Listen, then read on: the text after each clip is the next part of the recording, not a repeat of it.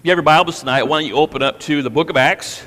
Tonight we're going to be starting in chapter 3, looking at verses 1 through 11. So Acts chapter 3, verses 1 through 11. We'll read that and pray here in just a few moments. Before we do, I want to read you just a quick story as we get into the sermon. It is gratitude that prompted an old man to visit an old broken pier on the eastern seacoast of Florida.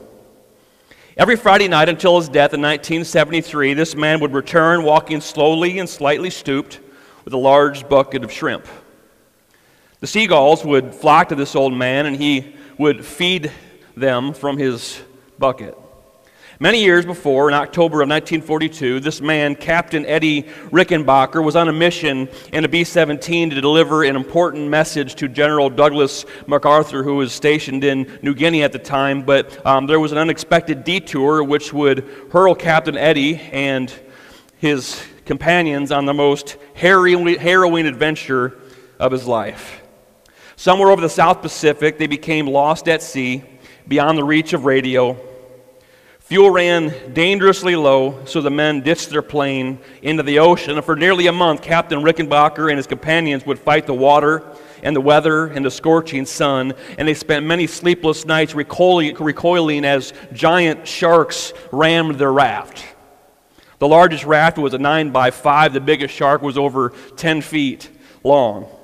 Would that not be a little unnerving? But of all the enemies at sea, one proved most formidable, which was starvation. 8 days out, their rations were long gone or destroyed by the salt water, and it would take a miracle to sustain them, and a miracle is exactly what occurred. Captain Rickenbacker told a story like this. He said, "Something landed on my head, and I knew that it was a seagull. I don't know how I knew, but I just knew, and everyone else knew too. No one said a word, but peering under the hat of my brim, without moving my head, I could see the expression on their faces. They were staring at the seagull because the seagull meant food, if I could catch it." And the rest, as they say, is history. Captain Eddie caught the seagull. Its flesh was eaten, its intestines were used for bait to catch fish, and the survivors were sustained and all their hopes renewed because of one lone seagull, uncharacteristically hundreds of miles from land, offered itself as a sacrifice to save those men. And we know that Captain Eddie made it, and now you also know that he never forgot. Because every Friday evening about sunset, on a lowly stretch along the eastern Florida seacoast, you can see this old man walking, white-haired, bushy-eyebrowed, slightly bent, his bucket filled with shrimp to feed the seagulls, to remember that one which in a long day past gave itself without a struggle. Isn't that interesting? I read a quote this week that really kind of just stuck out to me. And it said this, and it was by a man named Jeffrey Arthur. He just said, "If we have no memory, we are adrift." Because memory anchors us to the past. It interprets our present and charts the course for our future. And I think that's true in a lot of ways. You know, as Christians, there are many things that keep us from being the people that God wants us to be. In my own life in particular, there are two that I have struggled with immensely throughout the course of my life. And as I mention these two, maybe you will maybe identify just a little bit with what I'm talking about. The first one of my problems that I have is I far too often find myself not remembering like I should. Not like losing my memory, but not intentionally remembering the amazing gift of grace that I've been given in Christ Jesus. That has absolutely and completely transformed who I am. It's transformed my life. I am where I am today because of Him, not because of me. Like, have you ever thought about that? Have you ever thought about, boy, where would I be without Jesus? Had He not come into my life, had He not begun that transformation in my life, where would I be? I don't know about you, but it's a scary thought when I think of it because I know me. Like, I know the real me. I know the struggles that I deal with, the temptation that I face each and every day. And the thought of facing those things without Christ as Savior, without the power of the Spirit of God in me to say no, I tell you what, I would be an absolute mess. And I think if we were all honest with ourselves, we all fall into that category to an extent. That's my first problem. And my second big problem is that I find myself far too distracted far too often.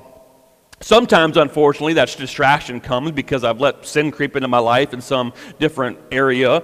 Many times I'm distracted because simply I'm just busy. Anybody else have that problem, just trying to keep up with the crazy pace of life? And I'm distracted because of that. Many times I'm distracted because of all the noise in the world, just of all the stuff that's going on and the things that we see and hear around us each and every day. And many times I'm distracted simply because I'm so focused on my own needs that I'm not looking out of my eyes and seeing the needs of the people that God has placed right in front of me. And because of my distractions, what I have found in life is that I know I have missed opportunities to minister to people that God's put right in front of me because of my distractions. I'm far too often blinded, so much so that I don't see the people that God puts in my life. Like, have you ever thought about that? Like, and just like ask yourself and wonder, like, how many opportunities have I missed to minister to somebody, to tell somebody about Jesus, to meet somebody's need if I wasn't just so darn distracted? If I wasn't so distracted, what could I do in people's life? Like, how many hurting people have I missed? How many people that are just like desperately looking for hope that I just walk by and not even see? How many people has God put on my life that He has called me to share the message of Jesus with, and yet I'm so distracted by my own life that I didn't take time to care for those people that He put right in front of me? You know what's interesting about those two problems is they are uniquely connected. Like, the one greatly affects the other. Like, if we would take time, like, every morning to wake up and just remember the amazing gift of grace that God's given us in Christ. Like, just take time to remember and to think back, like, man, God, you have changed me.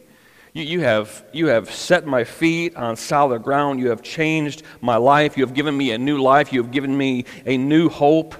What if we would just think about that? That we literally as Christians have passed from death to life. We have hope not just for today, but hope for tomorrow, all the way into eternity. Why? All because of a person whose name was Jesus, who willingly laid down His life to save all of us. What if we took time to remember that every day? Do you think it would change our perspective? Like, do you think that it would change how we deal with temptation and sin? Like, maybe sin would become a little more repulsive if we reminded ourselves every day that that's why Jesus had to die. Or maybe we would be reminded of that person that took the time out of their busy life and their busy schedule to see us and to see a person that needed to hear about Christ and actually took the time and was bold enough to step out and tell us. Like, do you think maybe it would change our perspective just a little bit to give us a little more focus on seeing the people that God maybe has put right in front of us? Again, that quote that just sticks in my mind. If we have no memory, we're adrift, because memory anchors us to the past, interprets our present, and charts the course for our future. And I'm just convinced that if we will remember the grace of God in the past when He saved us, it will interpret our present as Christians and chart the course of even our priorities as Christians as we move into the future. Like an old man and the seagulls, if we remember the one who gave His life for us, maybe, just maybe, it would prompt us each day to live a life that's bringing an offering and honor back to the one who gave His life for us. You know, today as we think about our passage of Scripture we're about to read, it's no doubt that Jesus, who called Peter and John out of just a normal life to do something incredible, who took them and saved them and gave them true life, that they now saw life with a different perspective. And the man that they saw begging on the side of the road, maybe before they'd have been just like everybody else and walked by, or maybe just thrown some change in and completely ignored him. And yet, because their life was changed, they took the time to see the man for who he was. Let's go ahead and read, and then we'll pray and dig into it. So starting here in chapter 3, verse 1, we're going to be reading the first 11 verses. It says this: Peter and John went to the temple one afternoon to take part in the 3 o'clock prayer service. As they approached the temple, a man lame from birth was carried in. Each day he was put beside the temple gate, the one called the Beautiful Gate, so he could beg from the people going into the temple. And when he saw Peter and John about to enter, he asked them for some money. Peter and John looked at him intently, and Peter said, "Look at us." The lame man looked at them eagerly, expecting some money, but Peter said, I don't have any silver or gold for you, but I'll give you what I do have. In the name of Jesus Christ, the Nazarene, get up and walk.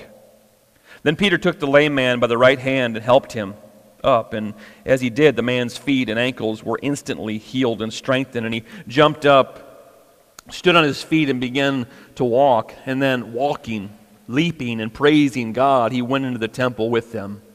All the people saw him walking and heard him praising God when they realized he was the lame beggar they had seen so often at the beautiful gate. They were astonished. They were astonishingly astounded, and they all rushed out in amazement to Solomon's colonnade, where the man was holding tightly to Peter and John. Let's pray. Heavenly Father, I want to thank you so much again just for this opportunity we have to be here today. God, this book we hold in our hands, Father, is it's what shows us what following you is all about. It helps us to see exactly what you want from us, exactly what you've done for us.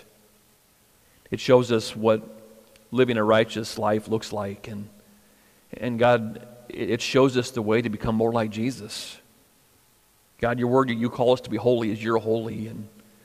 And Father, that's our desire tonight, is that we would leave this place changed, looking more like our Savior, more like Jesus than the moment we walked in. God, you know what everybody has going on in their life. Father, you know every person as an individual, Lord God, and whatever it is they need to hear tonight, I pray you would speak. Holy Spirit, just take over this service and be glorified as we just dig into this passage. And I just pray that you would be glorified in it all. In Christ's name we pray, amen.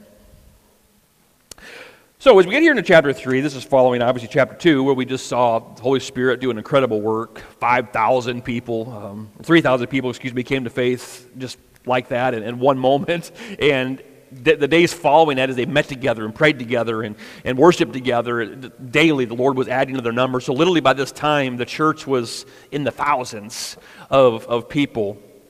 And one day we see here in verse 1 of chapter 3, Peter and John together were walking into the temple for afternoon prayer. Some of your Bibles say the ninth hour. The ninth hour in Jewish terms is 3 o'clock in the afternoon. And this was normal. Like they would pray at 9, noon, and 3 o'clock. And so this was just kind of a normal custom for the Jewish people to go into the temple. And Peter and John, obviously, prayer was a big part of their lives. And so they too went into the temple at the ninth hour or 3 o'clock. They didn't have to go, but they did. And I just couldn't help but wonder, why did they go at this hour? Why did they hit the morning one or the lunchtime one, right? Why did they go at 3 o'clock? And again, this is just total speculation, but that ninth hour was special. And it would have been special to Peter, to John, who was there when this happened. But at the ninth hour, and John would have seen this in person, it's when Christ was up on the cross. When he said it is finished and breathed his last. Were they going there to remember that? I don't know, but they were definitely going in there at this particular time to pray together. And as they went in verse 2, we see that as he approached the temple, this man who was lame from birth, and we're going to see as we get into verse 22, next week or the week after, whenever we get there, that this man he'd actually been for over 40 years from birth. So this man was over 40 years old, and he hadn't been able to walk since he was born. And it says that people would bring him, and they would put him beside this gate that was called the Beautiful Gate. Now, the reason it was called the Beautiful Gate, according to the Jewish historian Josephus, is because this temple was said to have been made of fine Corinthian brass with two gates that were 75 feet high. It said it was so beautiful that it actually was more beautiful than even the gates that were covered in gold and silver, and so it was kind of the nickname for it. But these people would whether it was his friends or his family, whoever it was, they would bring him and set him beside this gate for one purpose: to collect alms, or to collect just charity from the people, right? Obviously, if you were lame and a cripple like that, you had no way of going to work. You had no way of supporting yourself, and so they would sit there by this gate and ask people for money. And because the Jewish people, it was a very religious, if you will, religion at this particular time for the ones that weren't Christians, because they were kind of just a pious people, a very religious, devoted culture. This is one they would show their devotion to God, is like, you see what I did, God? I gave some coin to the poor guy. And they would go in and they would bring their prayers and everything to the Lord. So for a cripple like that, it just was a really, really good spot to be.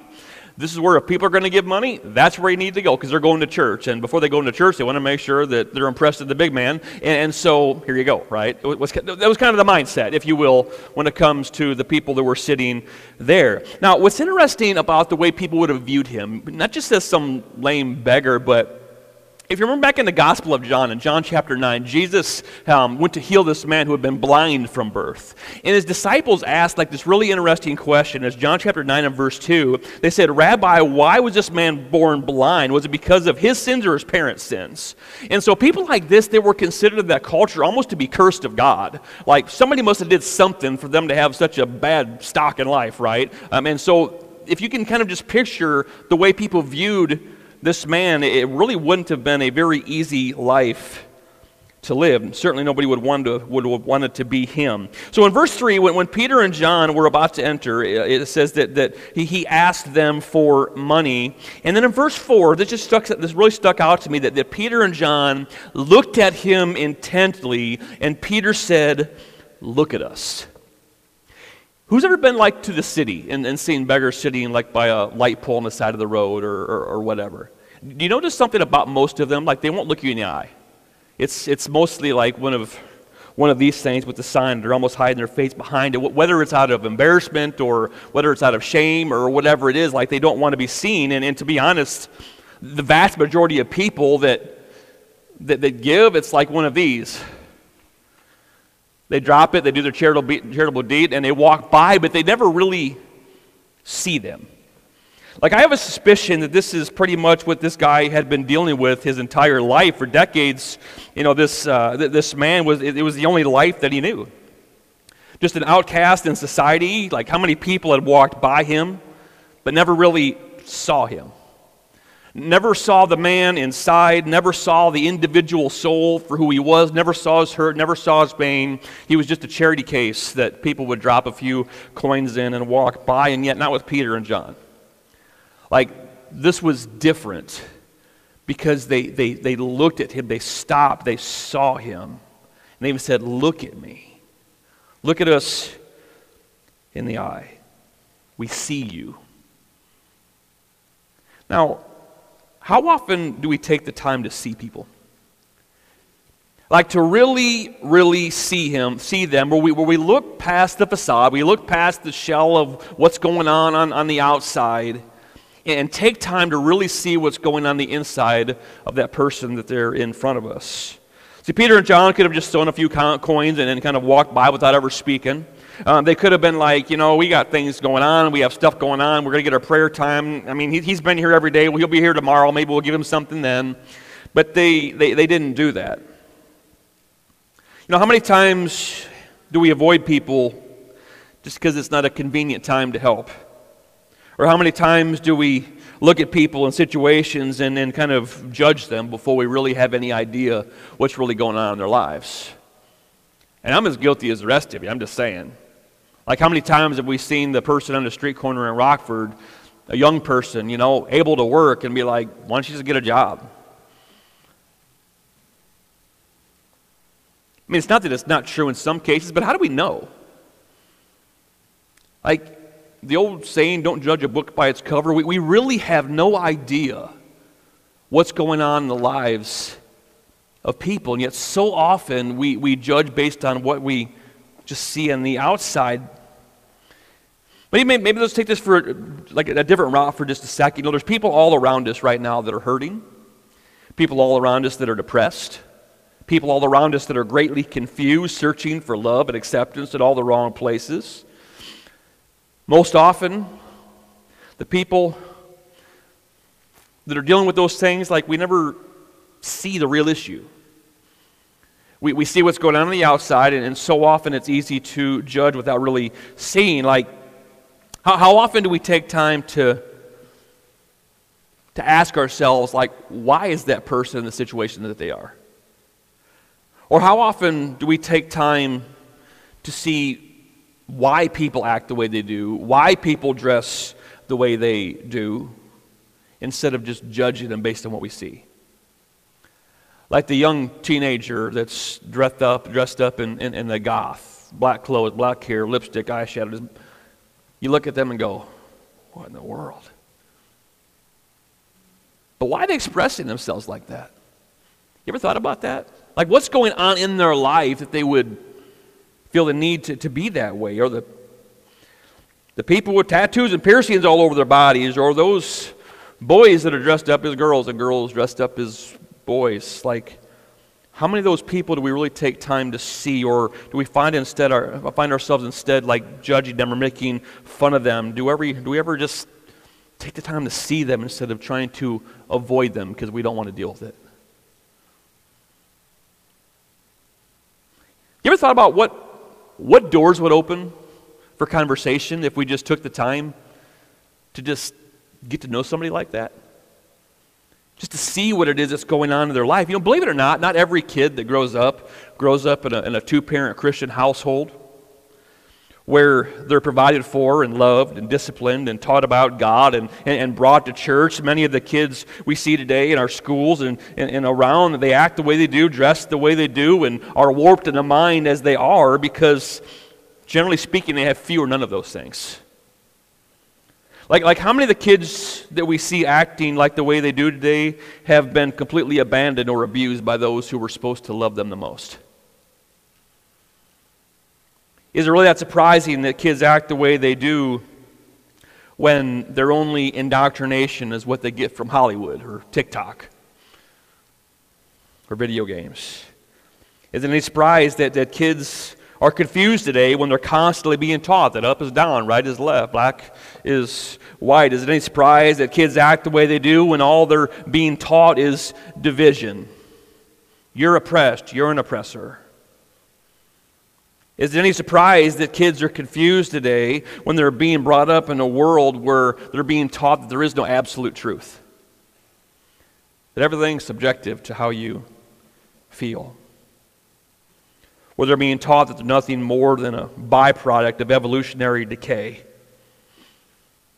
Is it any surprise that kids are confused when they're being sexualized from early adolescence in a grossly perverted view of sexuality at that? Is it really any mystery that people grow up and have no value for human life, even the most innocent life? Is it really any surprise when culture and society has never really valued them?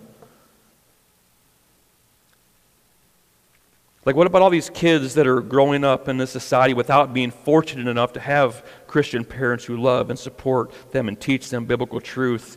Kids who have never had anyone truly to love them and see them for who they are. Have we ever stopped to consider that kids that act that way, they act that way because they're confused, because they're hurt, because they're scared in some way? Have we ever stopped to consider how many of these kids are depressed?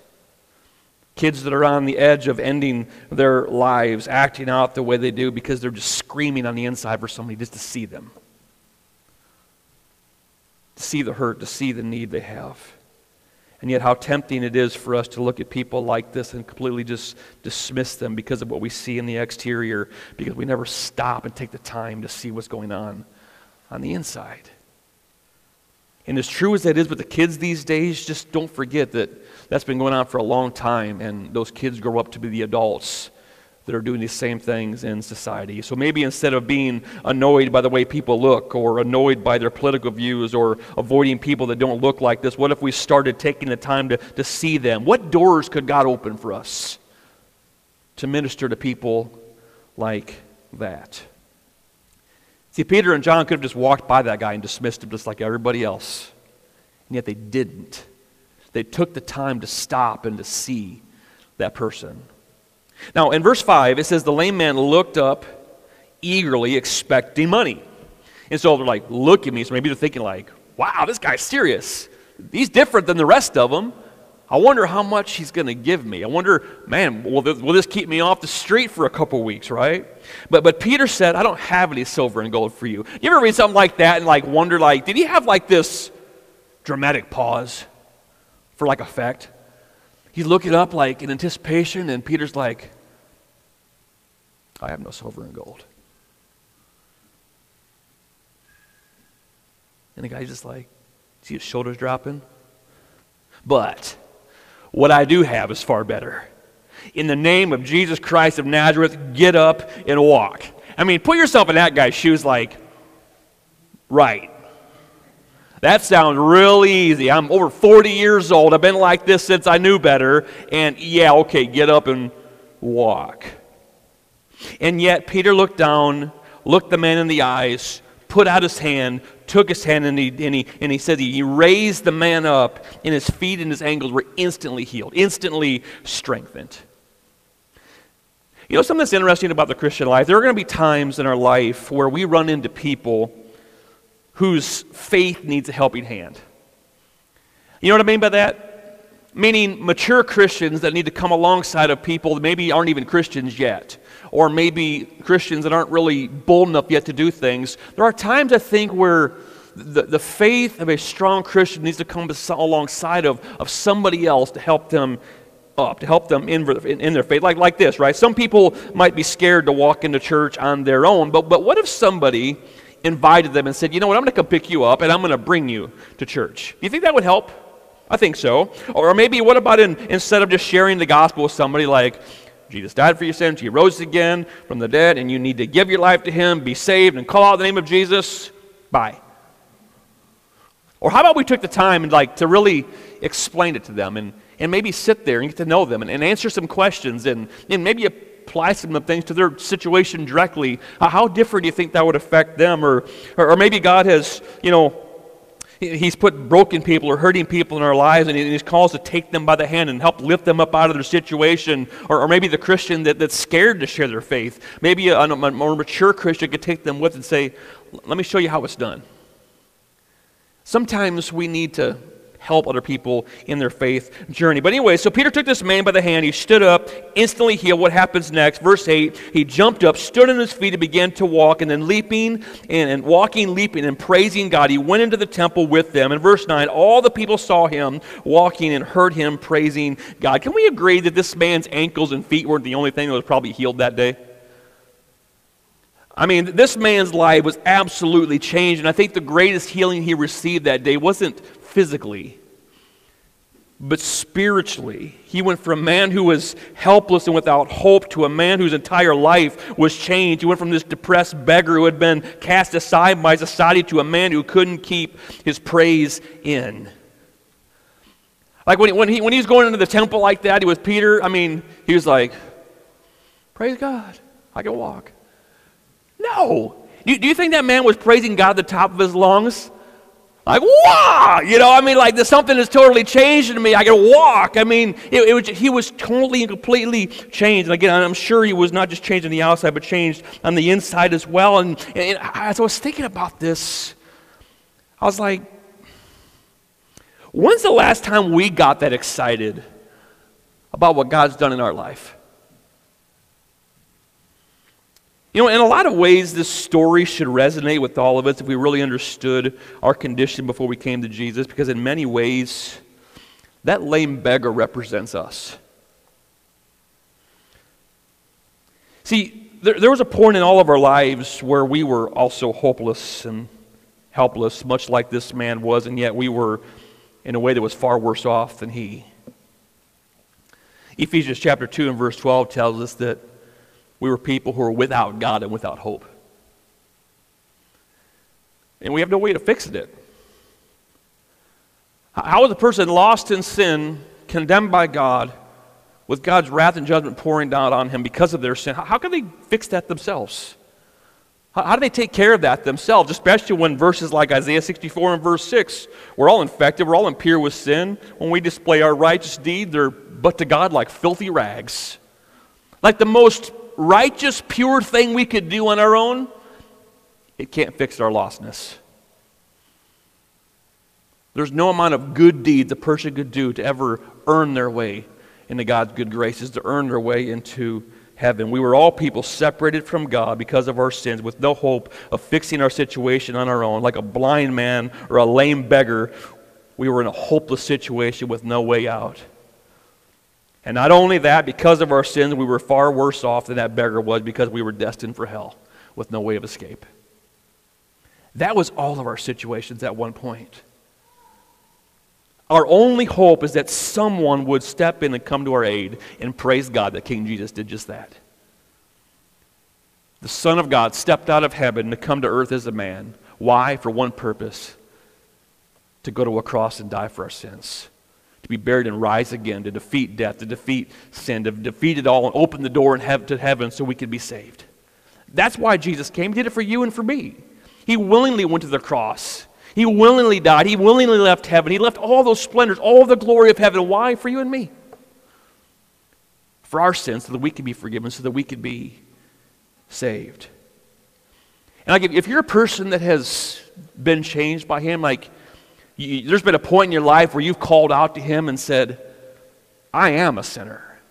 I need you, Jesus. I need what you did on that cross to count for me. You come into my life. Will you be my Lord? Will you be my Savior? Will you give me the grace to begin to live for you? See, a person who has done that, there's been an absolute change that's taken place in your life. You've passed from death to life. You were a person without hope, and now you have an eternal hope in Him. And the best part of it is it's not based on how good we can be from that point on. It's all based upon what Christ Jesus did upon that cross 2,000 years ago when He paid that sin for us. And now we rest in the promise of what He did. Ain't that good news? Who still messes up?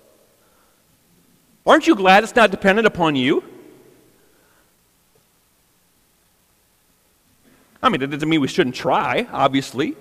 We don't sin on purpose just to lean on the grace of God. That's dumb, as Paul says. The greatest foolishness that there is. No, we try with everything in us to live a life that honors Him and pleases Him because of what He did. But when we think about those things, shouldn't something inside of us just want to scream praise to God? Man, look at what you've done for me. I mean, we should be the ones wanting to jump and dance and sing if we really truly understood it.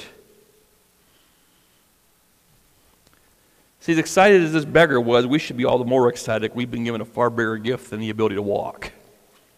Now, as we get back to our scripture here, in verses 10 and 11, so when they realized he was the lame beggar they had seen so often at the beautiful gate, they were absolutely astounded, as I'm sure we all would have been. They all rushed out in amazement to Solomon's colonnade, where this man was holding tightly to Peter and to John. What was Solomon's colonnade? Solomon's colonnade was essentially this place where they would come in. It was just like this beautiful thing. It was kind of named after Solomon, and there was all kinds of giant pillars everywhere, and it was just kind of a part of the temple, and that's kind of where they were at. But these people that had just walked by this beggar, that had probably walked by this beggar 100 times, they're like, that's that guy? What just happened there? I mean, do you think that would have been a moment where they just went, what? Oh, I think so. Do you think maybe that moment had an impact on their life? Oh, I think so. And we're going to see just how much that was next week as we kind of get into the rest of that passage. But as I was thinking about that, I'm just like, what could happen if God put this person in our life and we just reached one person? How big of an impact could reaching one person have in this world? I want to read something else. This is just a really cool story. Maybe you've heard this, maybe you haven't. Anybody heard of a man named Edward Kimball? If not, rest assured, because most nobody's ever heard of this man's name. Kimball was a Sunday school teacher who not only prayed for his hyper boys in his class, but also sought to win each one of them to the Lord personally. He decided he would be intentional with every single last one of them, and surely he thought about throwing in the towel at times. If you had ever taught the Bible to young boys, you know that experience can often be like herding cats. One young man in particular didn't seem to understand what the gospel was about, and so Kimball went to the shoe store where this young man was stocking shelves and was explaining to him the importance of a relationship with Christ, and that young man's name was D.L. Moody. In the stockroom, touched by, on that Saturday, he believed the gospel and received Jesus Christ as his Lord and Savior, and in his lifetime, Moody touched 2 continents for God, with thousands professing Christ through his ministry. But the story doesn't end there. Actually, that's where it begins, because under Moody, another man's heart was touched for God, the man named Wilbur Chapman. Chapman became the evangelist who preached to thousands, and one day a professional baseball player had a day off and attended one of Chapman's meetings, and thus a man named Billy Sunday was converted. Sunday quit baseball and became a part of Chapman's team, and then Chapman accepted the pastorate of a large church, and Billy Sunday began his own evangelistic crusades. Another young man was converted whose name was Mordecai Ham, and he was a scholarly, dignified gentleman who wasn't above renting a hearse and parading it through the streets, advertising his meetings. And when Ham came to Charlotte, North Carolina, a sandy-haired, lanky young man, then in high school, vowed that he was never ever going to go hear this man preach. But this man, Billy Frank, as he was called by his family, did eventually go. And Ham announced that he knew for a fact that a house of ill repute was located across the street from the local high school, and that many of the male students were skipping lunch to go visit that house across the street. And when students decided to go interrupt the meeting of Mordecai Ham, Billy Frank decided that he would go and see what was happening. That night, Billy Frank went and was intrigued by what he heard. Returning another night, he responded to the invitation of the gospel and was converted. And Billy Frank, eventually known as the man we know as Billy Graham, the evangelist, preached to more people than any other person who probably has ever lived. All because one man, Edward Kimball, took the time to reach one man. What could happen if we reach one person? Only God knows. Only God knows. Now, also notice this. The man was holding tightly to Peter and John. Do you think that he had an appreciation for Peter and John for what they had just did? I mean, if I had to guess, they probably never forgot his faces, their faces as long as he lived. I'm sure Peter and John's faces were cemented in this man's mind forever. And I have a feeling that based on the way he responded with praise to God, he also recognized, more importantly, that the one who was truly behind this change was Jesus Christ, the man from Nazareth, the Son of God, who died for our sins. Now, as we think about what Jesus has done in our life, shouldn't we cling to him as much as this man clinged to Peter and John? What caused this lame beggar who is now healed to cling to Peter and John the way that he did? And I think the answer is simple: gratitude. They changed his life, and he couldn't be more thankful. Psalm 103, verses 1 and 2 says this: Let all that I am praise the Lord. With my whole heart I will praise his holy name. Let all that I am praise the Lord. May I never forget. May I never forget the good things that he does for me. Can I tell you something? Gratitude is a powerful thing. People who have it will live a life of appreciation to the one who has blessed them. A person who has internalized the grace of God and has true gratitude is a person who is just content. Just content being with that person. Jesus. See, if we really get what's been done for us, just the fact that we can call Jesus our own should be enough.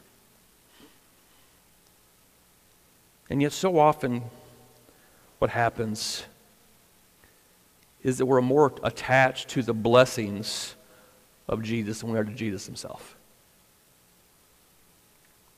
This man was begging. Peter and John told him, "Silver and gold have I none." I mean, can you imagine if the beggar, after he was healed and everything else, was like, "Now about that money,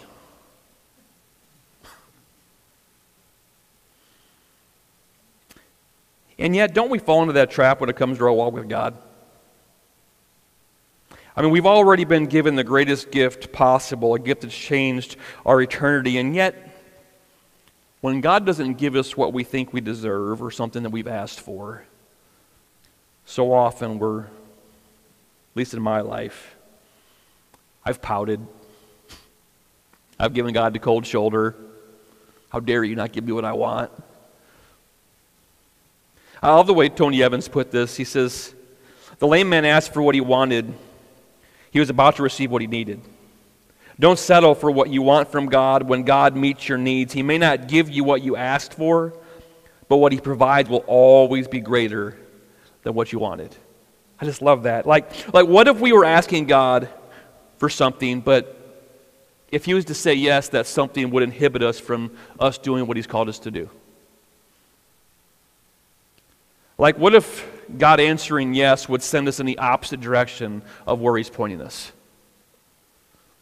You know, we all pray for God's blessing, for his protection, for his mercy, for good things to happen in our lives, but what if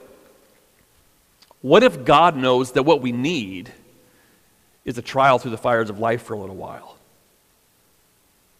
Would we accept that?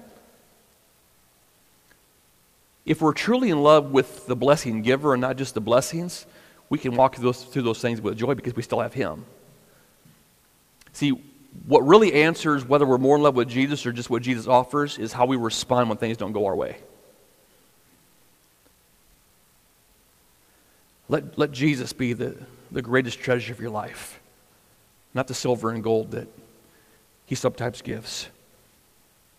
And I will say this, just because God doesn't answer in the way that we want today doesn't mean he's never going to. Many times with God, it's just a timing issue. Like, have you ever thought about this lame beggar? He's over 40 years old. He had been there for a long time, day after day after day after day. You think maybe Jesus walked by him at one time? More than likely. And yet he didn't heal him. Why? Because if he would have healed him then, Peter and John wouldn't have had the opportunity to heal him in our story here. And the thousands of people that are going to come to faith in Christ that we're going to talk about next week, that wouldn't have happened either. See, God's timing is always perfect, and we need to trust him. Now, as I close, I started this message off today talking about two things that often cause me problems. One is not remembering the gift of grace that I've been given in Christ, and the second is being too distracted. But if we have no memory, we're adrift, because memory anchors us to the past, interprets our present, charts a course for our future. But boy, if we would just keep our eyes fixed on Jesus, if we would just every day make a point to remember all that he has been given us, that he's given to us, the change that has happened in our life, and we'll just take time to remember, I think it'll change our other problem with distraction.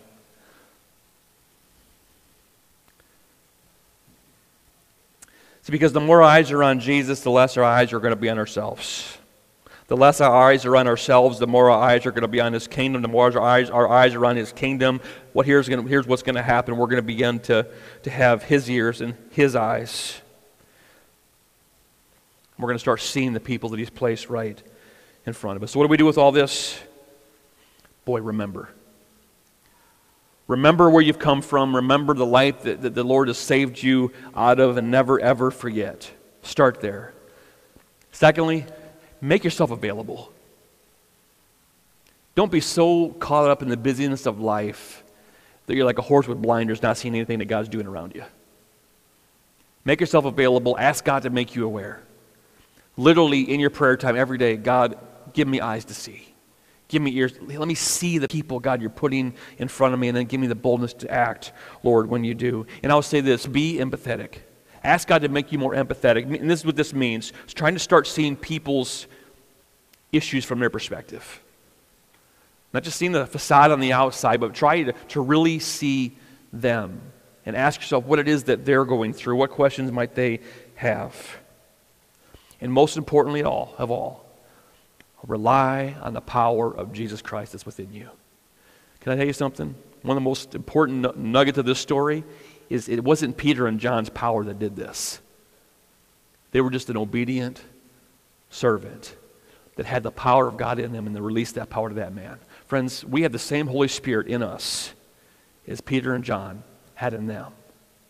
God can still move in amazing ways through his people today, because he still dwells and lives within us. Let's never forget it. Let's walk in that power, and let's be used of God that we can reach this world for him. Amen? Let's pray. Father, thank you so much for this opportunity we've had tonight to be here. Thank you for your word. God, not a lot more needs to be said other than, God, give us eyes to see. We're all busy. We all have crazy, chaotic lives, God. We all get distracted by the noise that's going on in the world. But God, give us eyes to see. Help us to see the people you've placed right in front of us, Lord. And give us the boldness to act when we see them. and step out in faith and minister to them. Share the gospel with somebody, whatever that looks like. Give us the grace, dear God, to be your hands and feet. And Heavenly Father, if there's anybody in this place that has never made a decision to follow Christ, if they have any question whatsoever about their eternal state, God, let them respond tonight. Father, you've made the gospel so simple. Jesus did all the work. He already came. He already died. He already rose again. He's sitting today, as your word says, at your right hand, alive and well. And yet all your word says is this: we need to respond in faith. We need to respond in faith by asking the Lord to forgive us of our sins, to save us, for Jesus to come into our life and to be our Lord and Master. God, I pray, Lord God, tonight that if anybody's never made that decision, God, that they will make that decision. Father, we love you. We thank you. We ask these things in Jesus' name. Amen. Amen. As we close, we're going to stand and sing just a song of invitation. And if the Lord's spoken to you